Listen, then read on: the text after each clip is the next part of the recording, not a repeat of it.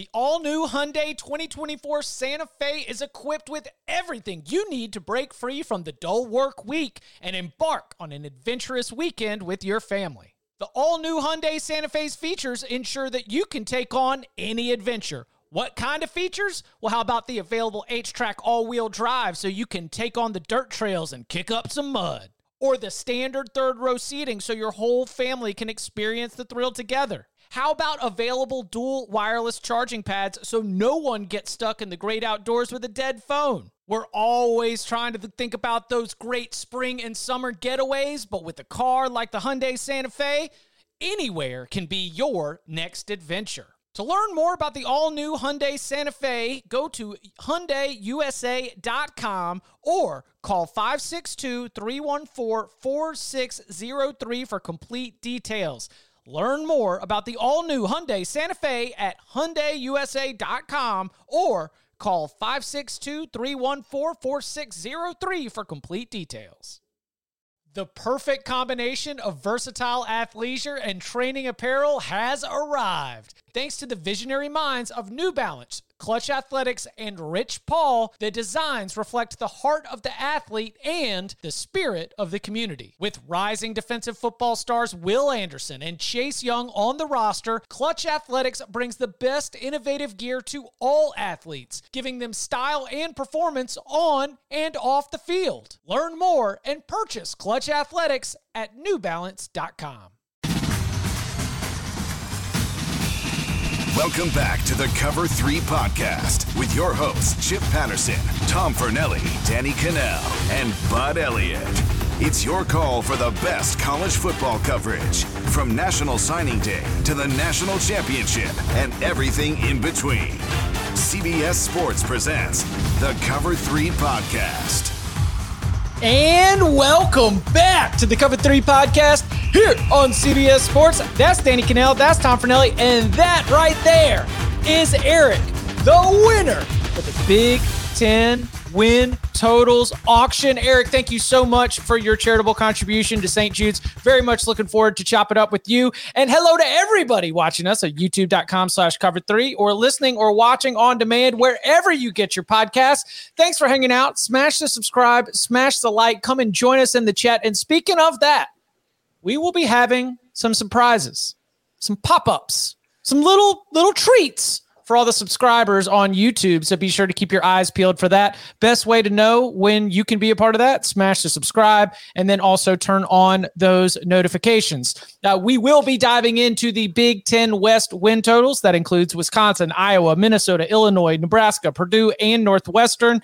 And we've got some headlines to get to as well briefly. Now, again, I'm trying to limit our realignment talk. But first, Eric, I want to welcome you to the show. Thank you again for your contribution. And when did you jump on board with the Cover 3 podcast? Started about a year ago, and I was telling you guys this off air. But what got me hooked was when I heard Bud Elliott talking about backup left tackles for Miami, Florida, and we're like, oh, this guy knows his stuff. And so quick shout out to my brother, Justin. I was at Costco yesterday and he calls me and says, hey, there's 10 minutes left on this auction. I think I'm going to bid on it. I said, yeah, bid on it. I'll throw in a couple $100, if you win. He goes, yeah, we won. And oh, by the way, you're going to go on and not me. So here I am. Family affair. Shout out to Justin. Shout out to Eric. Y'all are tag teaming this and you get all the glory. Tom, I know you're glad to see an Illini fan was able to beat out the Michigan men. It's always nice to have backup on this show when you're surrounded by ACC homers, to have another Illini fan on here to help speak the truth and spread the gospel of what a real football program looks like. Well, listen, they tell us that they, we don't talk enough Big Ten. This is Big Ten, and we've got Big Ten blood here on the show. We begin with a quick headline from the Big Ten. I'm not sure what the unpacking is, but Ohio State athletic director this morning early, we get the press release that he will retire in July 2024. He'll see out this academic year, the fall, the spring sports and whatnot. And then, there will be a new path forward for the Buckeyes. Tom, I'll let you get first word here. Is there a main takeaway or a sort of a way to spin this forward that seems really significant to you? He's been at Ohio State for a long time. He has been in college athletics for a very long time. Is this just something that makes sense to you, or is it a sign of more changes that might be to come? I think he's like the longest tenured athletic director in the conference right now. I can't think of who would be longer off the top of my head, but I mean, there's nothing huge to take away from it other than Gene Smith did a really good job for Ohio State while he was the athletic director of the school. If you look at what the football program has done during his tenure and what they've been able to do with the basketball program and other sports, you got to be pretty, you have to be appreciative of what he did for the school. But I think there was kind of a tip off the other day that this was coming, in that when Gene Smith was asked about like the idea before Oregon and Washington got announced and all the rumors were floating around, Gene Smith was doing a press conference or something, and he got asked about whether they were going to be joining the league. And he says, when you know, I'll know. That to me is the kind of thing that you hear from somebody who's like, I'm not planning on being here when that happens anyway. So yeah, I'll find out when you do. I'm not all that worried about it. So it's going to be strange. I'm sure Ohio State will be fine. It's a pretty attractive athletic department. I don't think they'll have problems finding somebody to take the job, somebody qualified. And I think they'll going on, keep on keeping on. But Gene Smith has been very good for that program in that school for years. So he'll be missed. Clearly he did a great job, but I was thinking about the next guy or woman, who takes over this gig, how dramatically different it is in just a decade of the expectation of what an athletic director has on their plate. You used to be throwing old coach in there, kind of an honorary position, go root for all the teams. Now you have to have somebody with business acumen who's, working the networks behind the scenes to make sure you're in the future of college football, that you're not getting caught blindsided like some of the athletic directors have. I don't think that was a risk at Ohio State. Clearly is one of those brands, but just in general, thinking about how dramatically different the athletic director is now and the job, what it entails, now and crucial it is to your program's success too. Do you think that is it fair to group this in with Jack Swarbrick? Is it fair to group this in with both administrators and coaches that are looking at the future of college athletics and being like, you know what? I don't want to do this. I don't want to adapt. I've had, you've made a good salary, especially as college athletics has exploded. You can probably filter this into, other opportunities if you need to. There are, again, I think this is happening with athletic directors. I think this is happening with administrators. And I think we've even seen it with coaches. And I think maybe more in college basketball than college football, but certainly you've just sort of looked at the landscape and the way that things are changing, and not that it's a wrong path forward, but that you have served this long career and that like teaching an old dog one new trick is like Gene Smith's good. Like it's going to get really turbulent. It's going to get really tricky. I mean, we athletic directors might literally be CEOs of private businesses in 5 years. Mm-hmm. And I could see somebody who's been in forever just being like, this is good. This is a good time for me to bow out and let somebody else take over. Yeah, I don't know if that's the primary motivating factor behind this, or if he's just, reaching that age where he wants to go live his life. But yeah, I think if I put myself in his shoes or any athletic director's shoes right now, I'm looking at the future of what's coming, and I'm probably not sure I want to be, the one to have to figure all this out myself. Yeah, you've served enough. Eric, you got any good Gene Smith memories? What's your favorite Gene Smith moment? I don't Illinois beating Ohio State in 2007. I do know he was pretty influential in getting football started again, right during the COVID year or whatever. I guess that's my main. Mm-hmm. Yeah. So. And again, that will be July 2024. And as Danny mentioned, very interesting to see who ends up taking over one of the, we talk about brands and, big football powerhouses, and Ohio State is in the first sentence anytime that you're going to start listing some of the biggest ones in the country. One more quick headline before we hit the break and dive into the Big Ten West win totals. So Cal and Stanford, that ain't it. Now we're also vetting SMU. Danny, I've seen so many different examples. It might have been our friend Robbie Calland who threw out it's 1:55 a.m. at the bar kind of energy, like last call looking around. I saw the very astute Ryan Naney says this really feels like the stocking up on toilet paper at the beginning of the pandemic kind of moment. Danny, what are we doing here with the Atlantic Coast Conference? Just exploring the potential of adding Cal, Stanford, and maybe even SMU as well.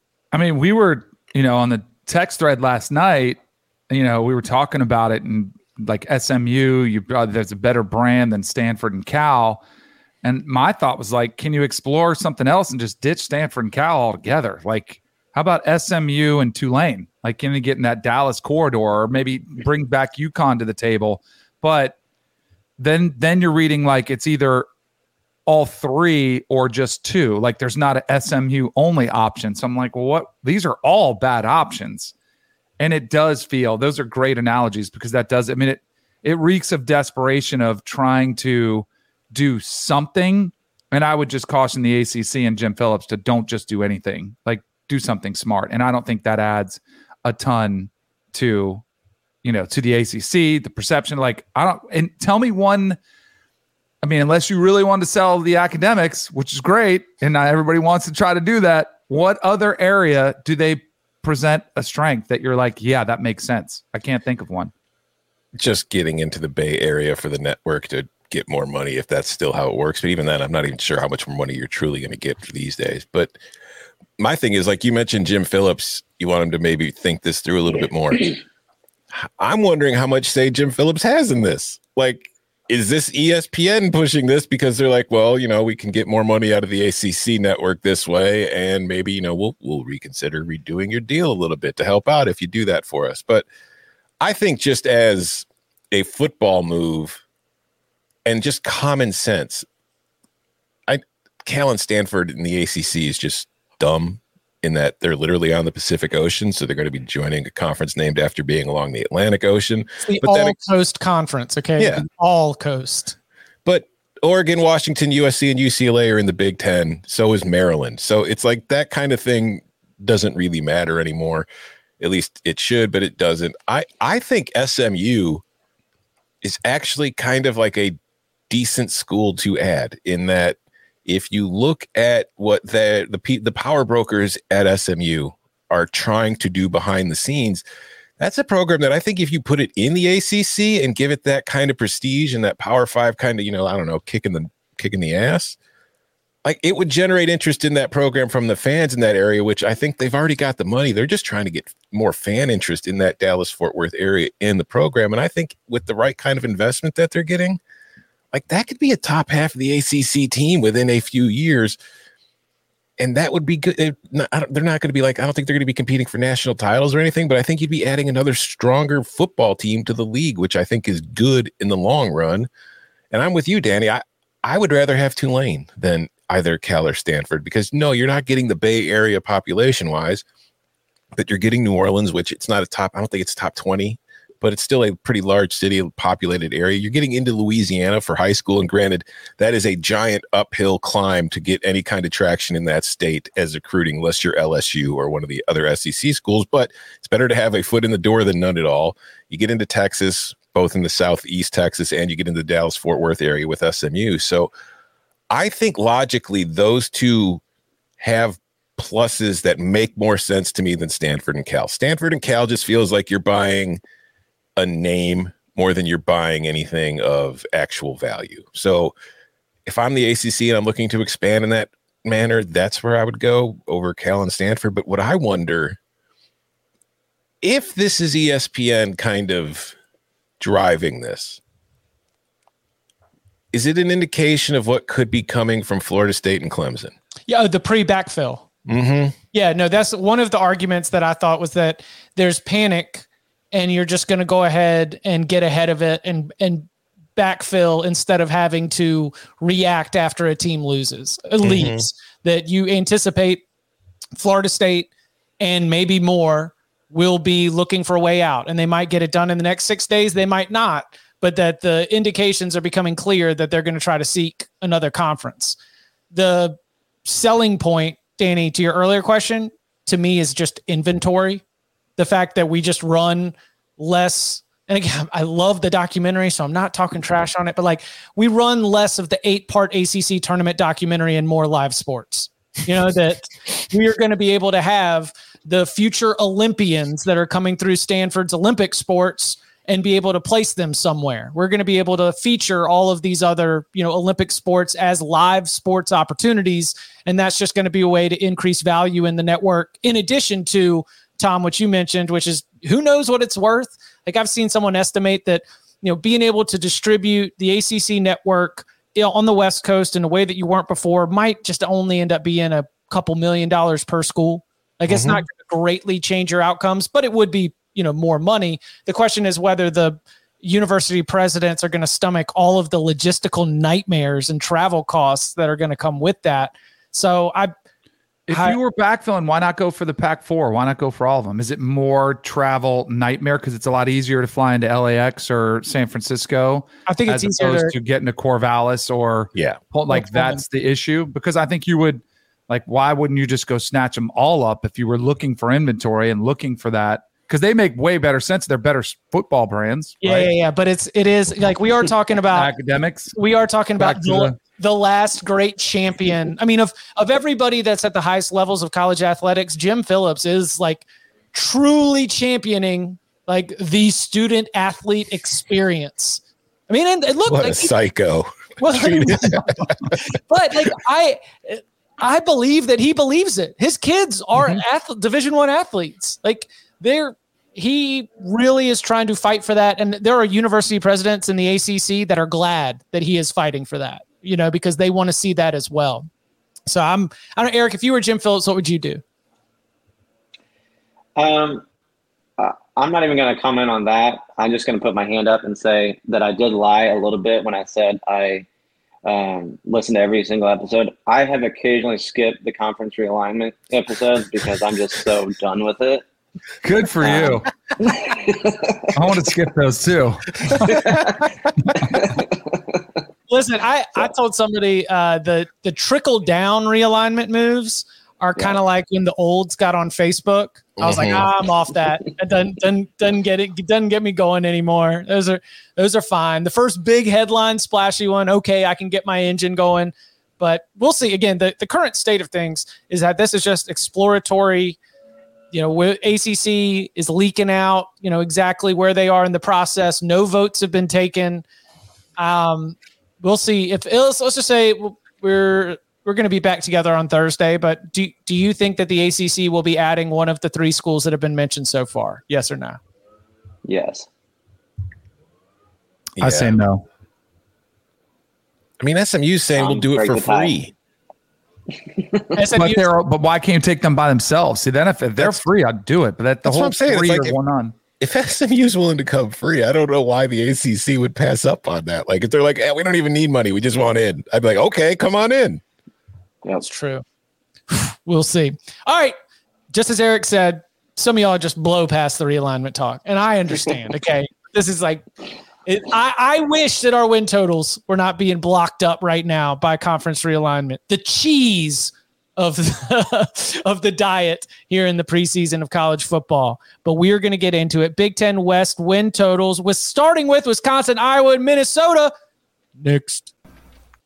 Knowing how to speak and understand a new language can be an invaluable tool when traveling, meeting new friends, or just even to master a new skill. But it's not always simple when you're bogged down by textbooks and structured classes. That's why so many people trust Rosetta Stone. Rosetta Stone is the most trusted language learning program, available on desktop or as an app. It truly immerses you in the language you want to learn, like Spanish, French, Italian, Chinese, and more. You won't just be studying English translations. The Rosetta Stone intuitive process helps you pick up a language naturally, first with words, then phrases, then sentences. Don't put off learning that language. There's no better time than right now to get started. For a very limited time, listeners can get Rosetta Stone's lifetime membership for 50% off. Visit rosettastone.com/rs10. That's 50% off unlimited access to 25 language courses for the rest of your life. Redeem your 50% off at rosettastone.com/rs10 today. This episode is brought to you by Progressive Insurance. Whether you love true crime or comedy, celebrity interviews or news, you call the shots on what's in your podcast queue. And guess what? Now you can call them on your auto insurance too with the Name Your Price tool from Progressive. It works just the way it sounds. You tell Progressive how much you want to pay for car insurance, and they'll show you coverage options that fit your budget.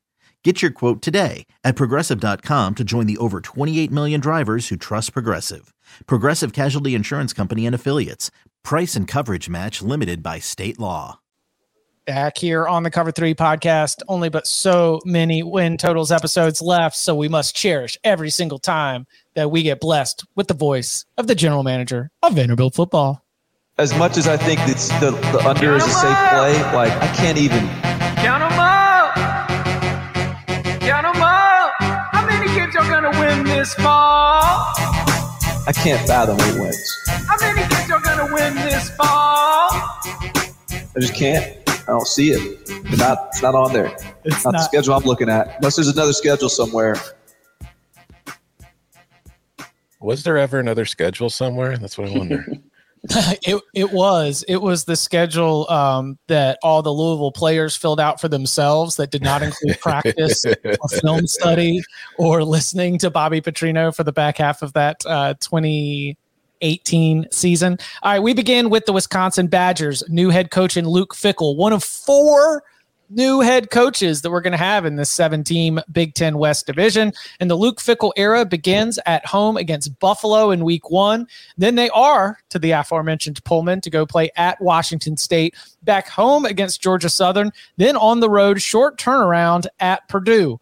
Early bye week after just 4 games on September 30th. Back in action, Rutgers at home, Iowa at home, at Illinois, Ohio State at home, at Indiana, Northwestern at home, Nebraska at home, and then the season finale at Minnesota. Now, of course, we are going to be doing something that has blown everyone's minds. So if you haven't heard it yet, hold on to your skull. But Wisconsin's going to run an air raid, or something like it, as they've gotten offensive coordinator Phil Longo in, and they brought in Tanner Mordecai from SMU. Now, you still have Braylon Allen, one of the best backs in the conference, there to be able to establish some consistency to what the Wisconsin fans, the traditional ones, are used to, and they return a lot of production on the defensive side of the football as well. Over-under win total at Caesars, 8.5. Over heavily juiced at -150, under at +120. Tom, why don't you get us started? What are we doing? Well, first, I'm going to start by saying you mentioned that there are 4 new coaches in this division, which kind of adds some volatility to trying to figure out what's going to happen this year. And of the programs in this division that we're talking about today, I don't think there is a more volatile program than Wisconsin as far as what we could see from the Badgers in 2023. This is a team that could win 11 and 10 games and win the division. This is a team that could end up going 7 and 5. There's just so many parts that we don't know, with all the transfers that have come in to help kind of, play in the dairy raid, with the new coaching staff, with all of this stuff going on in one off season. It's hard to really say for sure what you're going to get. But I will say, Chip, you also mentioned, the air raid look of it. Phil Longo did have 2,000-yard rushers in one season at North Carolina. It's not like he doesn't. Oh no, air raid doesn't mean. Hey, listen, that's what I'm saying. But this is for the listeners, because they hear air raid and they think, oh, they're going to throw the ball 75 times a game. No, they're just going to. It's the Baylor offense. They're just going to spread everybody out and then they're going to run. But I'm going over, because I do have faith in this coaching staff, and I do think that with Braylon Allen and this offensive line, they're going to have some success on the ground. I think defensively, they're still going to be pretty good. I don't think their defensive line is as good this year as it has been in recent years, but I still think it's pretty good. And I think that there is a solid enough floor because of that. But the thing is, when you look at the schedule, like Buffalo, at Wazoo, Georgia Southern should be wins. I think going to Purdue on a Friday night makes it a little more difficult, but I also think, there's a new staff there as well. So I think Wisconsin, I'd give them a slight edge in that one.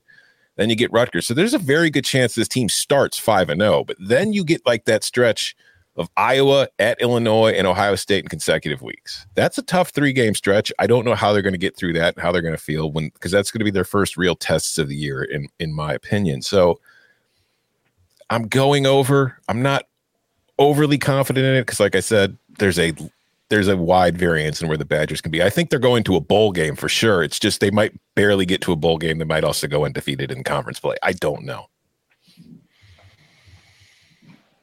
Almost the same analysis. I mean, they're the 4 games that I had as toss-ups all on the road, as you mentioned. And they're all games like I could talk myself into one way or another. Right? Like Washington State beat them last year at home. Cam Ward's back. Like that's a tricky spot to go to. Purdue, I was leaning more towards a little bit more confident a win for Wisconsin, but and that kind of, we'll get to that down the road. Illinois, another one. Like, How do we feel about that game? Another one, that one to me was more of a toss-up. And then Minnesota, last game of the year. And a lot of new coaches and new quarterbacks. Like you're breaking in, a lot of the most important positions, either one or the other or both at all of these schools. I'm going to go over for a couple reasons. One, I do think the Braylon Allen effect will alleviate some of the pressure to have to throw the ball. Like last year, we saw Drake May emerge because they didn't have much of a run game. But 2 years ago, as you mentioned, you were able to run the ball a little bit better, and they had backs that are playing the NFL now. I'm also a big believer. And by the way, Tanner Mordecai has played a lot of football. I know the spring game wasn't great. I do have to kind of consider his new surroundings. The defense sometimes will dominate a spring game, so I'm not that concerned about it, although I kind of am. But he's played a ton of football. I think you get a veteran presence there that the team can look to. There's stability. I think that there's a pretty good floor that could be there that's just better than Graham Mertz or some of the quarterback they've had of late. I'm a believer in Luke Fickell, man. Culture, I think the defense, which you would be concerned about the defense because Jim Leonard no longer there. I mean, he was one of the rising stars, but Fickell is just as good, if not better, with more experience and a bigger resume. So I'm going to say the defense, they can hang their hat on that as well. I'm going to go over. And Dom said, I wouldn't be like, if they're the surprise team of the year, kind of like TCU was last year, I wouldn't be shocked. But I also could see them kind of have a learning curve of, we got to, it's a new staff. We have to figure out this offense. I could also see them, being 7-5 or 8-4, but I'll go ahead and lean towards the upside surprise. Is this not, you guys are slightly over. Is this not an easy over? Because they're going to be favored in every game except for Ohio State at home, right? Possibly, yeah. Would you agree with that? Because they get Iowa at home. Like you said, they're not, they could lose Washington State. They did last year. The other tough game at Minnesota, maybe they won't be, but a team that's going to be favored and they'll lose to Illinois and Ohio State. And other than that, they'll probably 10-2, right? Easy over. Yeah, they'll lose to Illinois and Ohio State. I love this. Yes. Obviously, yeah. Obviously. That you mentioned that this could go poorly. 7-5 is the floor. Like I really don't see think about their Big Ten East draw. Yes, there is Ohio State, but the other two East teams are Indiana and Rutgers. Like that is about as favorable as you're going to get. That's sorry we're making you play Ohio State draw here, Indiana and Rutgers. That's the package, right? Mm-hmm. Yeah, you have to buy the two sequels if you want to get the first one as well at the VHS store for the oldies out there. No, I'm over on this too for a lot of the reasons that we discussed. So we got a clean sweep, and Eric says it's an easy over. They're going to take that L to Illinois and to the Buckeyes as well. That's a 10-win football team. Bud is on the under, by the way. So Bud is on that's right. He only has 2 overs in this division. Mm-hmm. Find out which ones they are. Hates the Big Ten West. Always has, always will. That's right. How many games are going to win this fall? And how many points will you score this fall as well? As offensive coordinator Brian Ferentz, has the contractual challenge of scoring, was it 25 points per game? Yeah. 25 points per game across the 12-game schedule. A schedule that starts with Utah State at home, at Iowa State, Cyhawk there in week 2 as usual. Western Michigan back at home, then at Penn State, Michigan State at home, Purdue at home, at Wisconsin, then Minnesota at home. A little bit of a late off week, October 28th, then 4 games left on the schedule when they're back in action on November 4th. The Northwestern and Wrigley Field, Rutgers at home, Illinois at home, and then at Nebraska on Black Friday. Eric, I'll throw this one back to you. This one is 8.5 and just sort of split evenly on the pricing, -115 to the over, -115 to the under. How do you see the Hawkeyes ending up in 2023? Well, first I want to discuss, you caught yourself, you said Ferentz instead of Ferentz. Can we get Bud Elliott on that train too, or are we just going to have him keep saying Ferentz? Something we can talk to him about. No, I've got the over, but it's not something I would ever bet. It's such a wild card with their offense. I do think that Cade McNamara is an upgrade, but is he much of an upgrade? I don't know. I'm not betting it. I'm gonna go over. I like their upgrades, but is Caleb Brown any good? We don't know. He was probably fifth, sixth string wide receiver at Ohio State. So I do like that they get Luke Lachey back. And who's the other tight end? Eric All. Eric All. So I'm sure they'll, have 150, 60 receiving yards when they play Illinois, and then their receivers will have 0. So that's one thing I would bet the over on. So I'll go over. Not confident in it, but yeah, that's kind of where I stand. Outstanding analysis. I like it. So I'm on the over too. I actually feel way better about Iowa's over than I do Wisconsin because of the schedule. The way it sets up, I think it is extremely favorable to get, most of your winnable games at home. I know it's road, but I had them losing on the road against Penn State, and I actually had them losing on the road against Wisconsin in that matchup. That could be the game that decides the fate of this division. But I think it is a huge upgrade in quarterback, and it better be, right? Or else you're going to see Brian Ferentz fired. You're going to see, them not reach the goal. Like, you're going to see a lot of hard questions. But man, there's one thing I know about Iowa, that you're going to get an offense that's probably going to look the same, and you can put in, whoever you want at running back. It's kind of the NFL philosophy. We're going to have an offensive line that we're just going to pound it down your throat. And my goodness, Phil Parker is one of the most underrated defensive coordinators there is out there. Their defense is going to be really good. They're going to be legit, and they're going to win ugly, and maybe it's not as ugly as it was last year. I think it'll be a little bit better looking, but I think they're the team to watch out for. That consistency, I think, pays. Of all the, uncertainty that's out there, I feel best about what you're going to get from Iowa. I'm with Danny. I'm very confident about this over. This will probably be on the Locks Pod next week. I think they have made a tremendous upgrade at the quarterback spot, going from who they had the last couple of years to Cade McNamara. I don't think Cade McNamara is an all-world kind of all-conference player, but I think we have seen him perform at a much higher level than we saw any of the Iowa QBs of the last few seasons perform.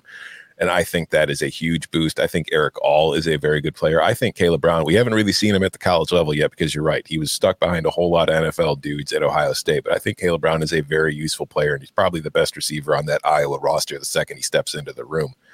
My biggest question about Iowa, and I think something that we've made a lot of fun of Brian Ferentz, and we've made a lot of fun of that offense. But I think if you watch what Iowa has done offensively, it's really not any different than what they did in years prior when they were scoring 30 some odd points per game. There haven't been any huge changes. There's not really any philosophical differences.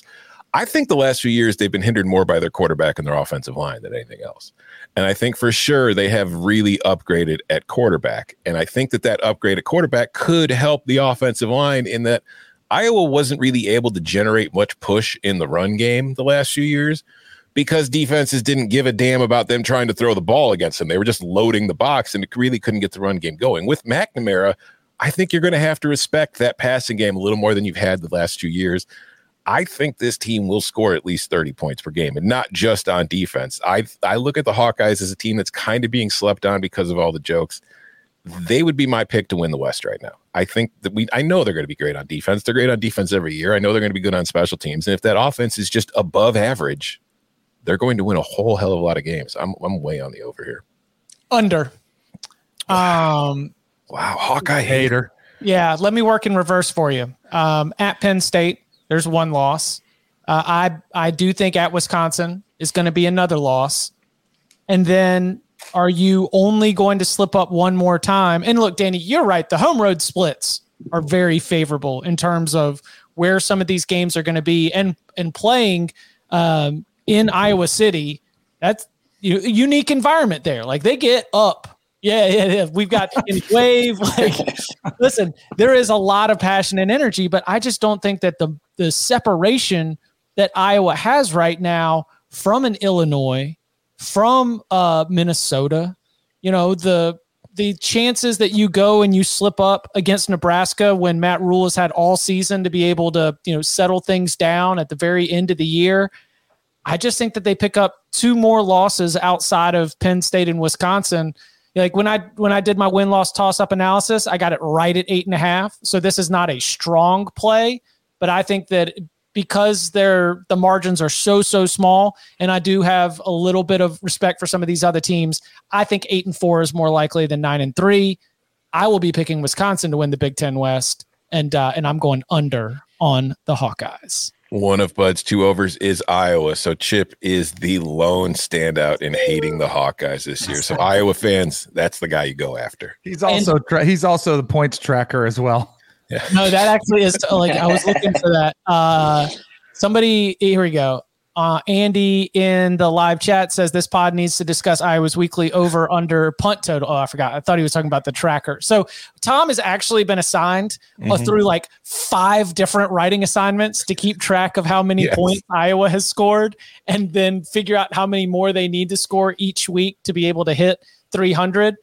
So Tom Fornelli will be our expert, and be sure to follow all of his work at cbssports.com. Tell him, Kyle. Hey, listen, hating on Iowa's offense is not a jailable offense. Okay, those are citation-worthy crimes. That's it. Count them out. The Minnesota Golden Gophers over/under win total of around 7, with over at -110 and under at -120. They begin on that week 1 Thursday night with a matchup against Nebraska. Boy, those are 2 coaches with a lot of cliches. Who can bring more cliches to the field between PJ Fleck and Matt Rule? Okay, Eastern Michigan at home in week 2, and then back-to-back road trips. First at North Carolina on September 16th, then at Northwestern on the 23rd. Louisiana at home, Michigan at home, off on October 14th. Back in action for the back half of the schedule at Iowa, Michigan State at home, Illinois at home, at Purdue, at Ohio State, and then Wisconsin in the finale. Danny, what are we doing with Minnesota and 7?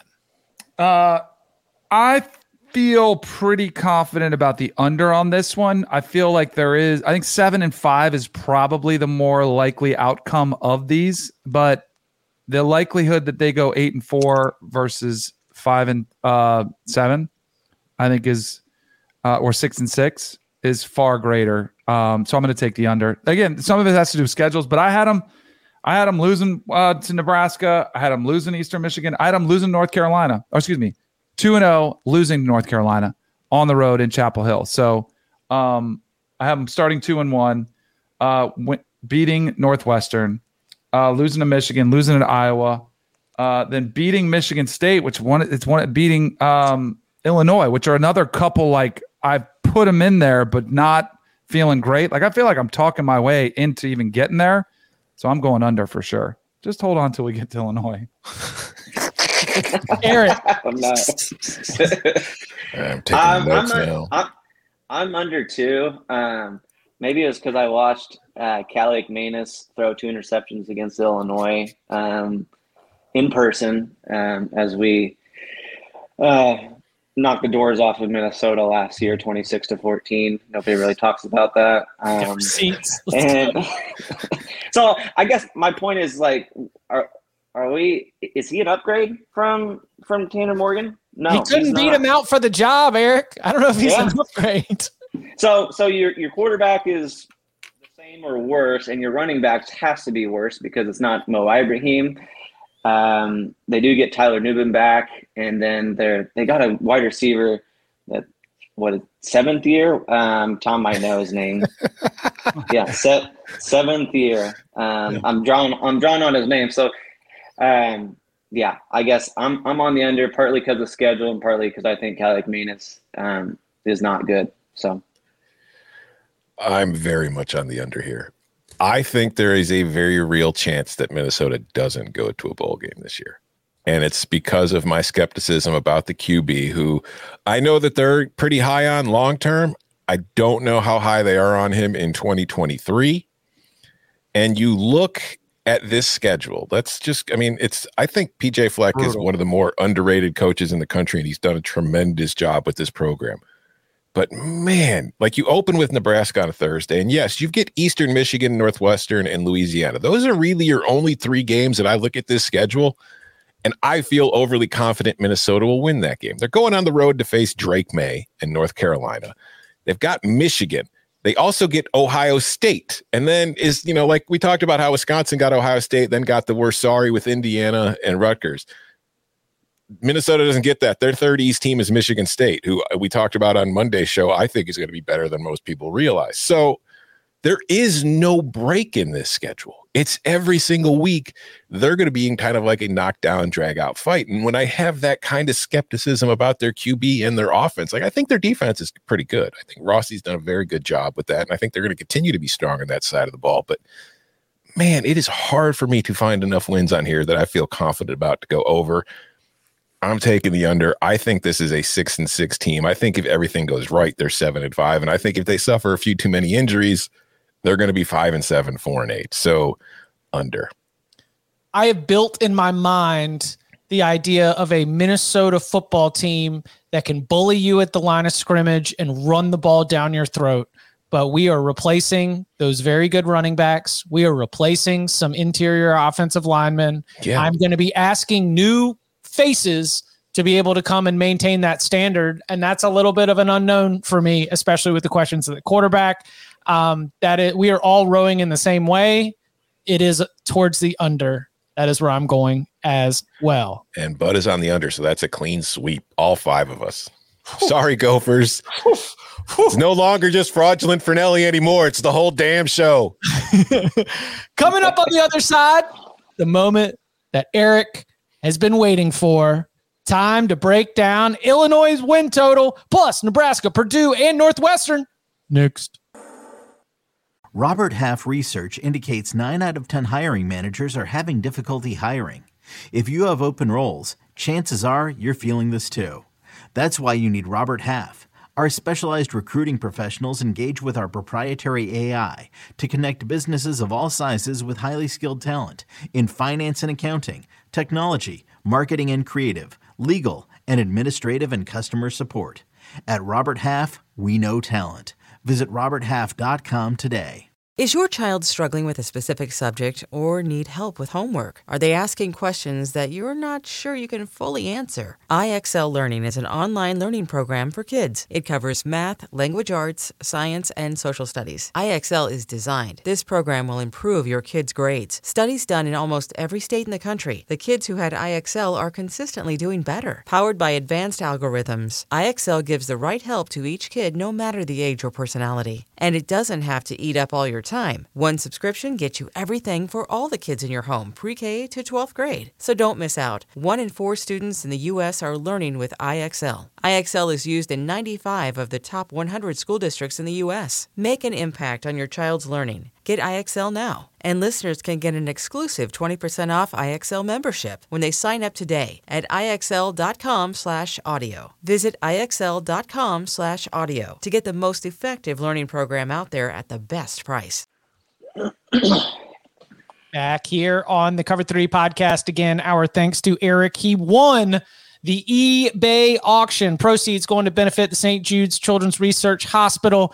And if you would like to get in on the SEC auction, it is open right now. There is a link here on YouTube in the episode description. There is a link if you're listening in the episode description, and we will be promoting it on social media as well. That will run until next Tuesday. So for the next week, if you would like to get in on the SEC Win Total Show, which will be on Wednesday, August 16th, then go ahead and get the bidding going. The standard has been set. We have had great performances from Wade, Hank, and I would say that as we are here at the midpoint, Eric's doing a stellar job, but now it's his time to shine, baby. He didn't wear an Isaiah Williams jersey for nothing. It's time for us to break down Illinois' win total.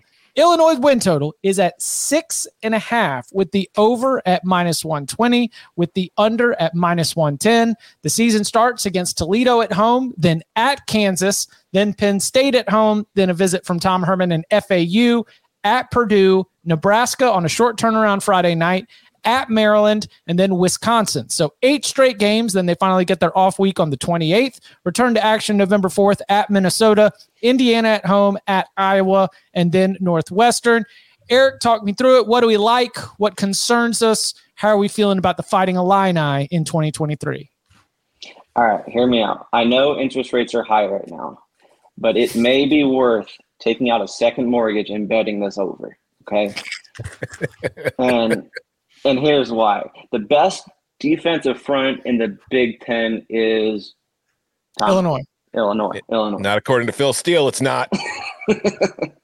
Yeah, he can go with what did he go? Ohio State or something like that. He had like a 4-way tie for first, and then Illinois in fifth. Come on, Phil. Not so accurate anymore, are you? So I know Tom's gonna say that he's worried about the secondary.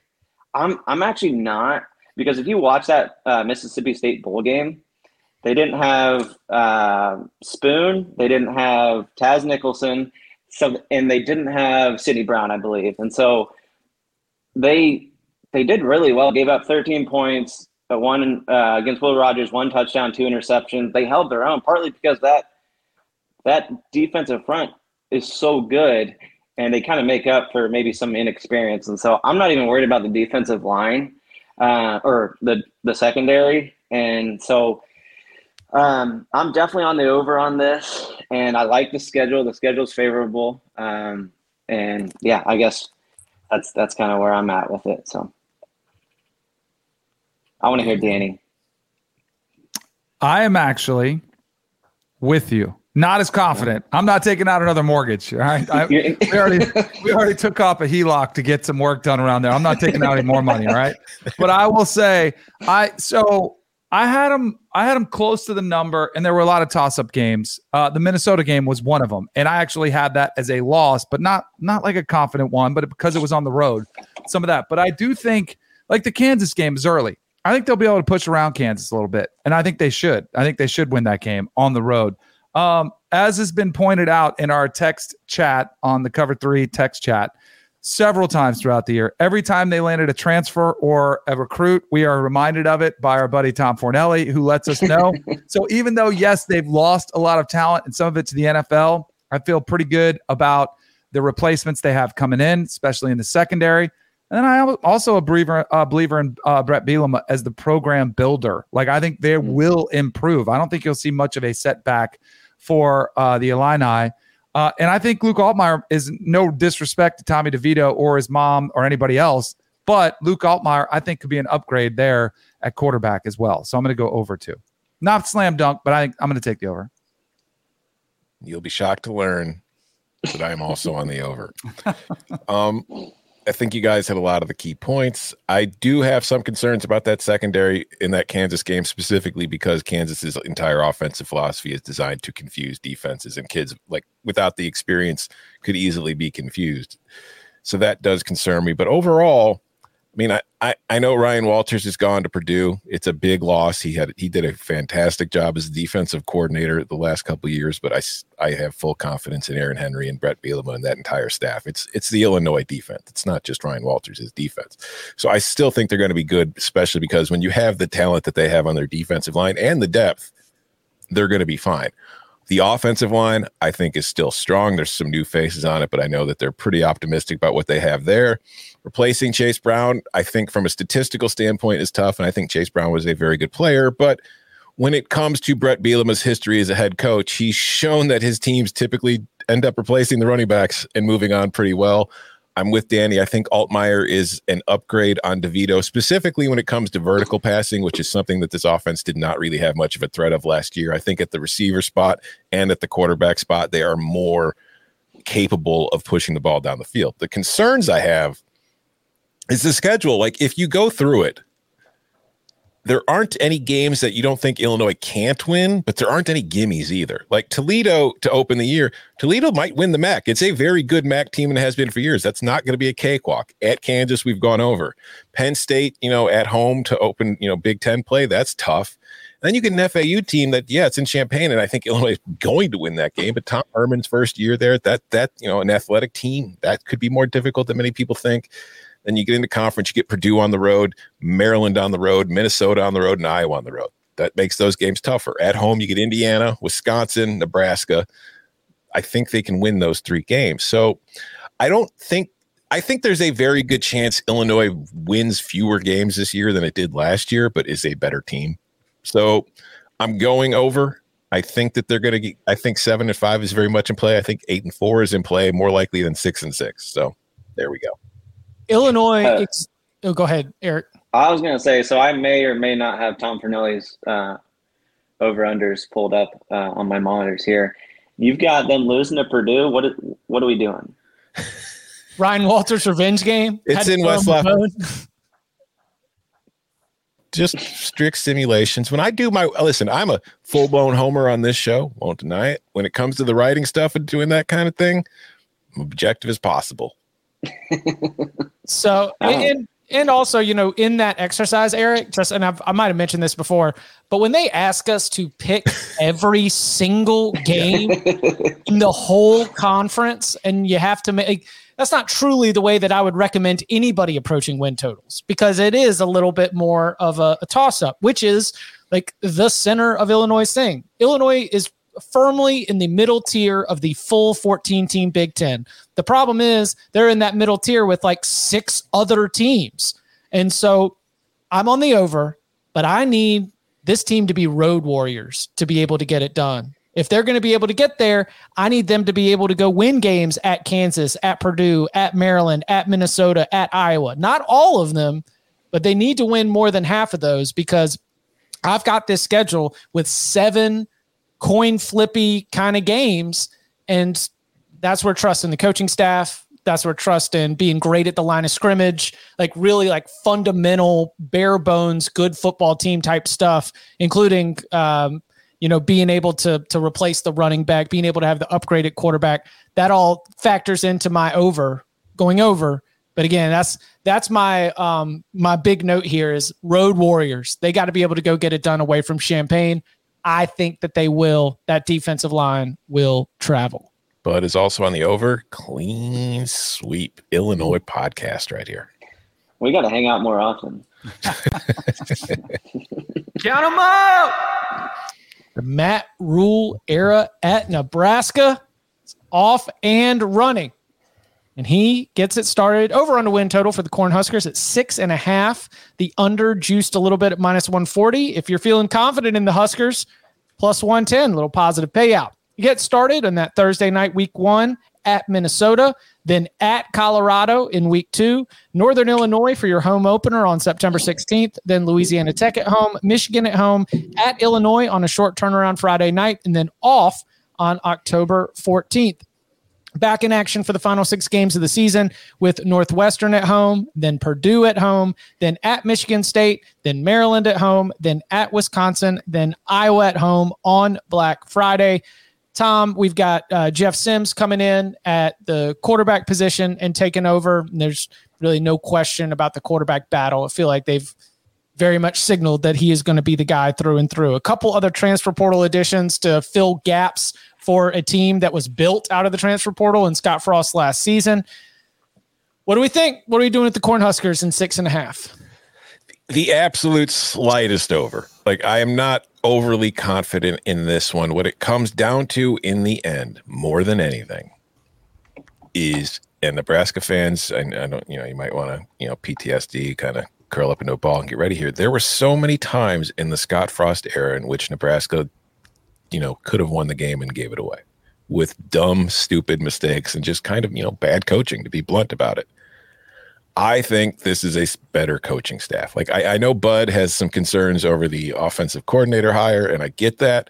But I just think as far as a game day situation, decision-making in close games in which Nebraska has a chance to win, I think this team is less likely to make mistakes than they have been in the last few years. And when I look at this schedule, like the home slate, the only game that they're playing at home where I don't think they have an actual chance of winning is Michigan. I think they can beat Northern Illinois, Louisiana Tech, Northwestern, Purdue, Maryland, and I think they could beat Iowa on Black Friday to end the season.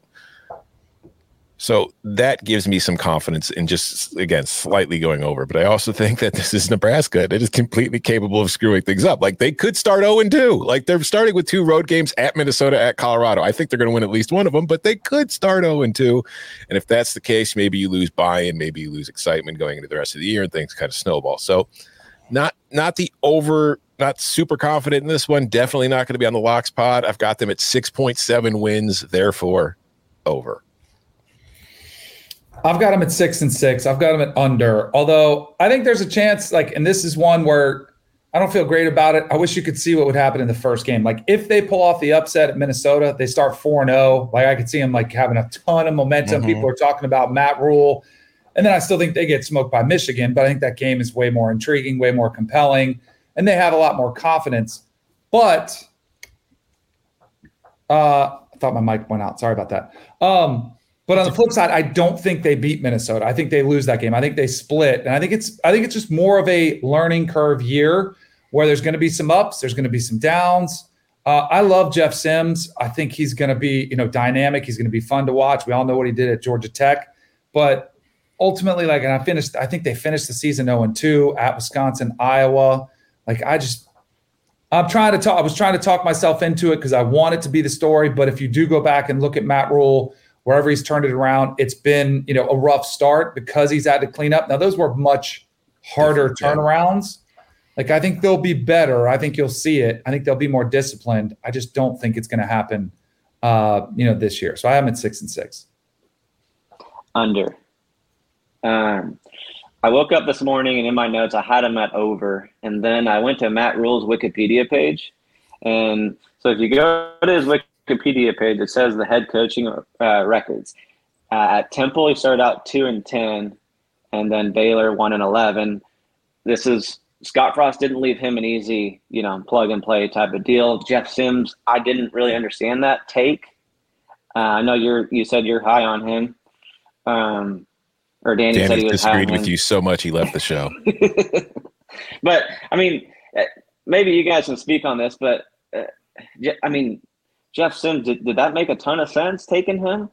Yeah, I think Jeff Sims is a really good player. So maybe I'm looking at a stat, but what happened last year where was he hurt last year? Yeah.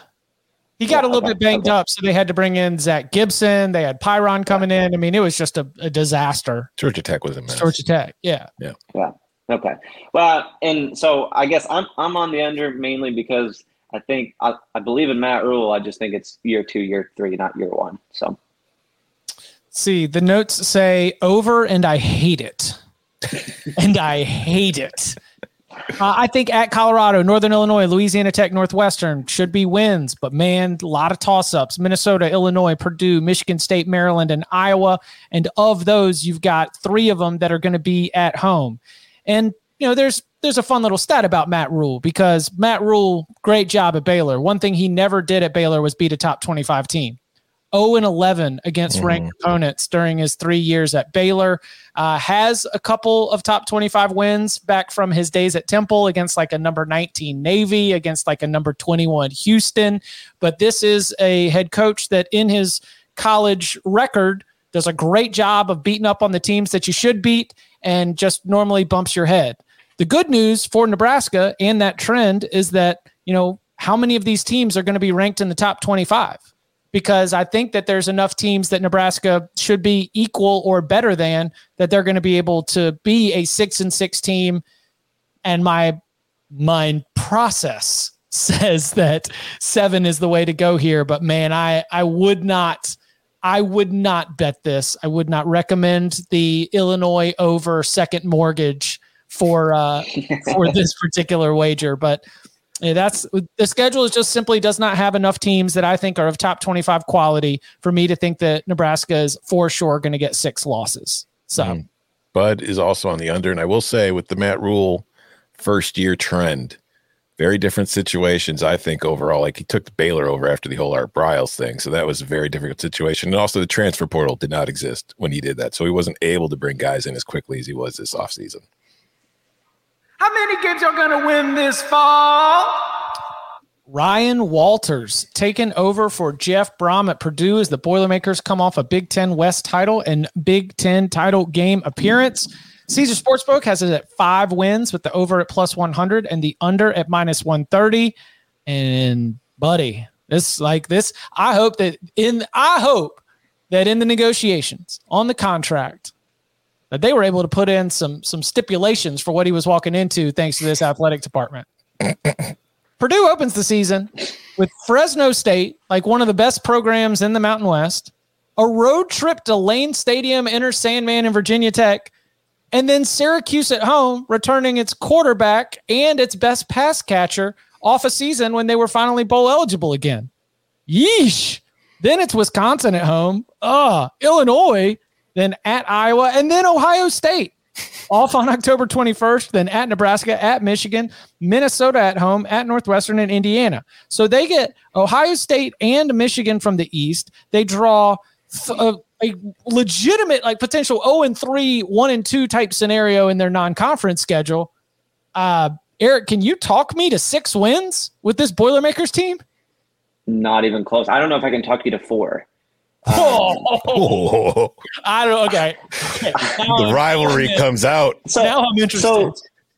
So I looked at the opening game against Fresno. Fresno at home, they're only 5-point favorites, right? And so if they're only 5-point favorites against Fresno, who else on that schedule are they going to be favored by? Their last 2 games is the answer. They get Indiana Correct. And Northwestern. They'll get those, but who else are they going to be favored by more than 4 or 5 points? And so I think best case scenario, you could get to 6. And if you told me they were 2-10 and they won their last 2 games, I could see that too. I think their defense is a mess. It can't be fixed in 1 year. It's going to take more than that. Hudson Card, I like. He was my pick over our quarterback that we got, and I like him. He's got TJ Sheffield to throw to, but he's no Charlie Jones. Maybe it's because Ryan Walters lives in my head rent free, but I'm on the under. And if I could do an alternate of 3.5, 4, I would take that too. Get some juice going. He's saying ladder down, baby. Sometimes you want to ladder up. Eric says ladder down on that win total. Tom? I'm happy because Purdue fans think I hate Purdue. So I'm happy we finally have somebody on the show that actually hates Purdue and maybe reflect some of that from me. I think push is the most likely outcome here. I go over since we have to make a pick because that non-con is difficult. There's no way, like that is not what you really, if you're Purdue, that is really not what you want to be doing. You don't want to be scheduling a strong G5 and 2 P5 opponents in your non-con, even if the 2 P5s aren't exactly in the best shape that they have been, particularly Virginia Tech, but that is still Virginia Tech on the road in Lane Stadium.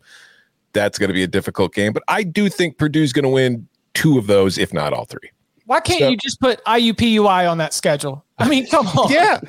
Why isn't there a MAC team on this schedule? Like, no offense, but why aren't you playing Akron? Why are you playing Syracuse and Virginia Tech? But yeah, the conference schedule is just an absolute monster. Like, the last 2 games are at Northwestern and Indiana. That's great. That is a nice soft pillow landing. But oh my God, would you have to get through to get there? Like Wisconsin, Illinois, at Iowa, Ohio State, bye. At Nebraska, at Michigan, Minnesota. That is a very tough first season for a coaching staff. And even if this team did win the division last year, it did lose a whole hell of a lot. And I think Ryan Walters is a very good long-term play for this program. I think that defense will get figured out, and it'll probably be better at the end of the year than it will be at the start of the year. But I think going forward with his coaching and some of the recruiting momentum that they've already picked up on the trail, I think this is a good hire long-term for Purdue. But I think 2023 could be pretty rough, even with Hudson Card, who I really like too. It's just, like Eric was saying, there are no games on the schedule where you feel like they're going to be definitive favorites, and there are a few where you feel like they're going to be pretty healthy underdogs. So 5-7 is most likely. I'll give them the over, though, but just barely. I won't. But I do. I am not on the ladder it down play. 5-7. I've got push to under. Hold my feet to the fire. I think that there's something also to be said for how difficult it's going to be to hold this thing together when those winnable games are at the end of the season. I think that they will get there, but in those coin flip games, if it's been loss after loss after loss after loss, it's just going to be really tough. And look, Ryan Walters exceeds expectations, then Purdue fans should be thrilled. I just think there's a lot to replace and a lot to clean up for this group to really be at its peak under the new head coach. How many games are going to win this fall? Now, one piece of information I was not able to track down was where this win total was before Pat Fitzgerald was fired. 3.5. So it's only gone down half? Mm-hmm. Interesting. Northwestern, 3 wins. at Caesar Sportsbook. Over -115, under -115. We start on the Sunday on CBS, September 3rd, noon Eastern time, Northwestern at Rutgers. Big Ten on CBS. Then UTEP at home for the home opener on September 9th. Then at Duke, Minnesota at home, Penn State at home, Howard at home, off on October 14th. Then back in action with at Nebraska, Maryland at home, Iowa in Wrigley Field, at Wisconsin, Purdue, and at Illinois. And now I get to ask two Illinois fans what to do with the Northwestern win total of 3. Over by October? Is that what you guys say? Ooh. Let's go. No, When's the Howard game? I think by October. So they're going to hit this before Howard. Wow. Over by mid-October. Yeah, mid-October. 1st of October. That's what I meant to say. October 7th to be exact. So I think they sweep the non-con. Duke was super fluky last year. And I know you guys probably think Rutgers has the advantage in that game. First of all, may I remind you, Northwestern's never lost in Ireland before. They're actually undefeated.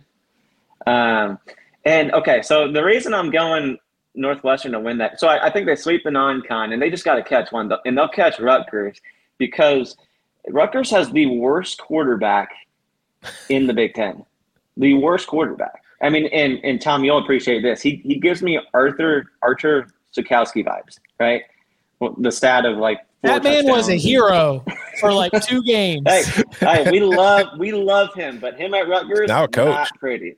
Now coach, great guy, but not a good quarterback at Rutgers. So my point is, so you've got Ben Bryant, who he's played a lot of football, right? And so if you're going to tell me that there's a definitive advantage when you've got that quarterback, competition, those guys going after each other, give me Ben Bryant, give me AJ Henning.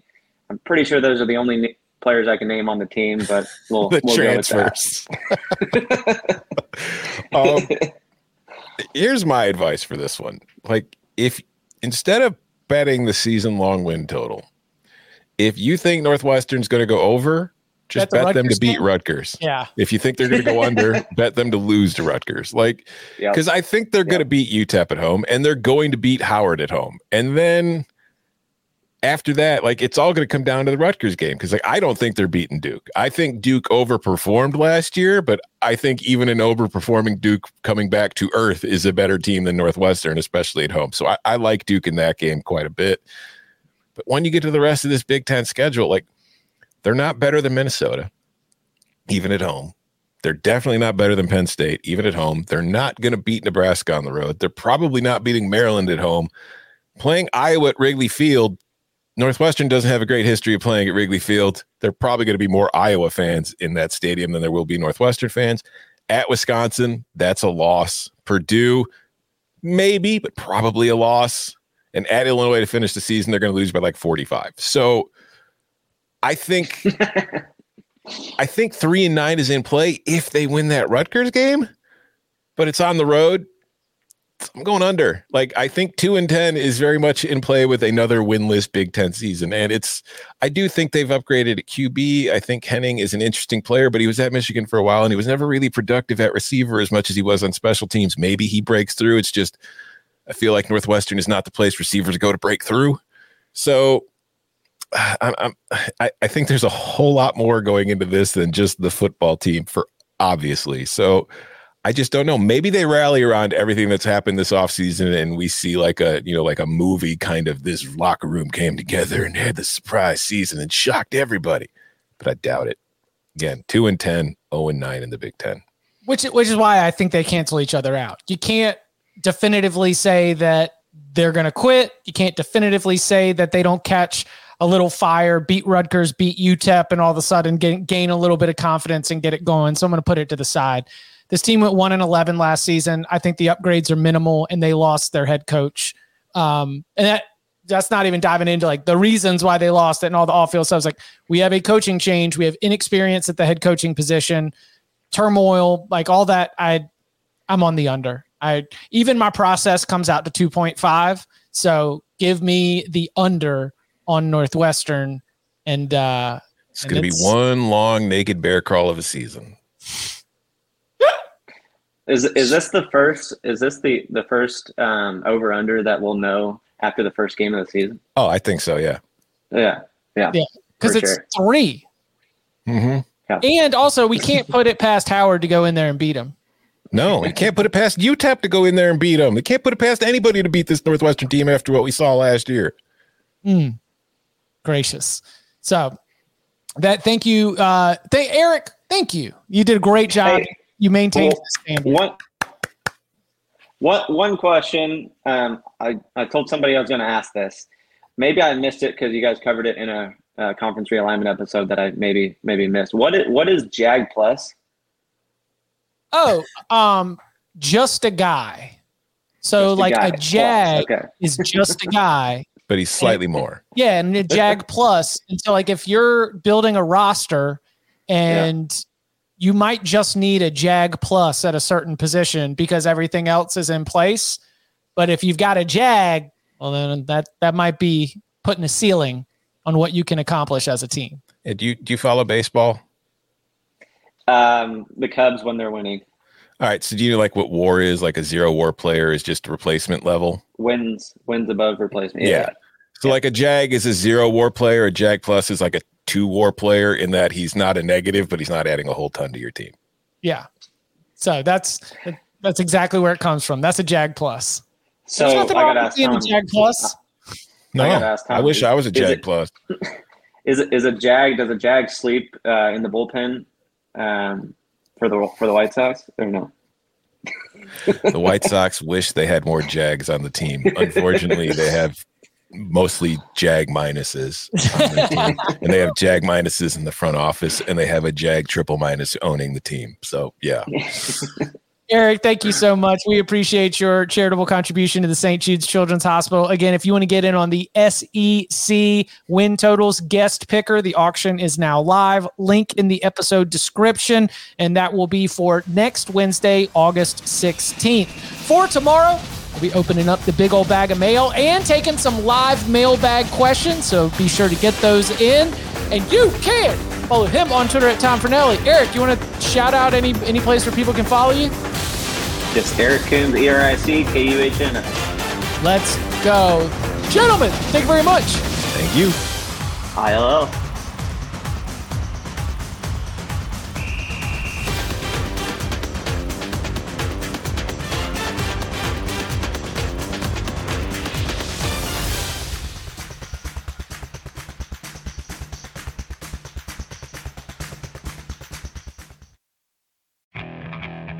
Okay, picture this. It's Friday afternoon when a thought hits you. I can waste another weekend doing the same old whatever, or I can conquer it.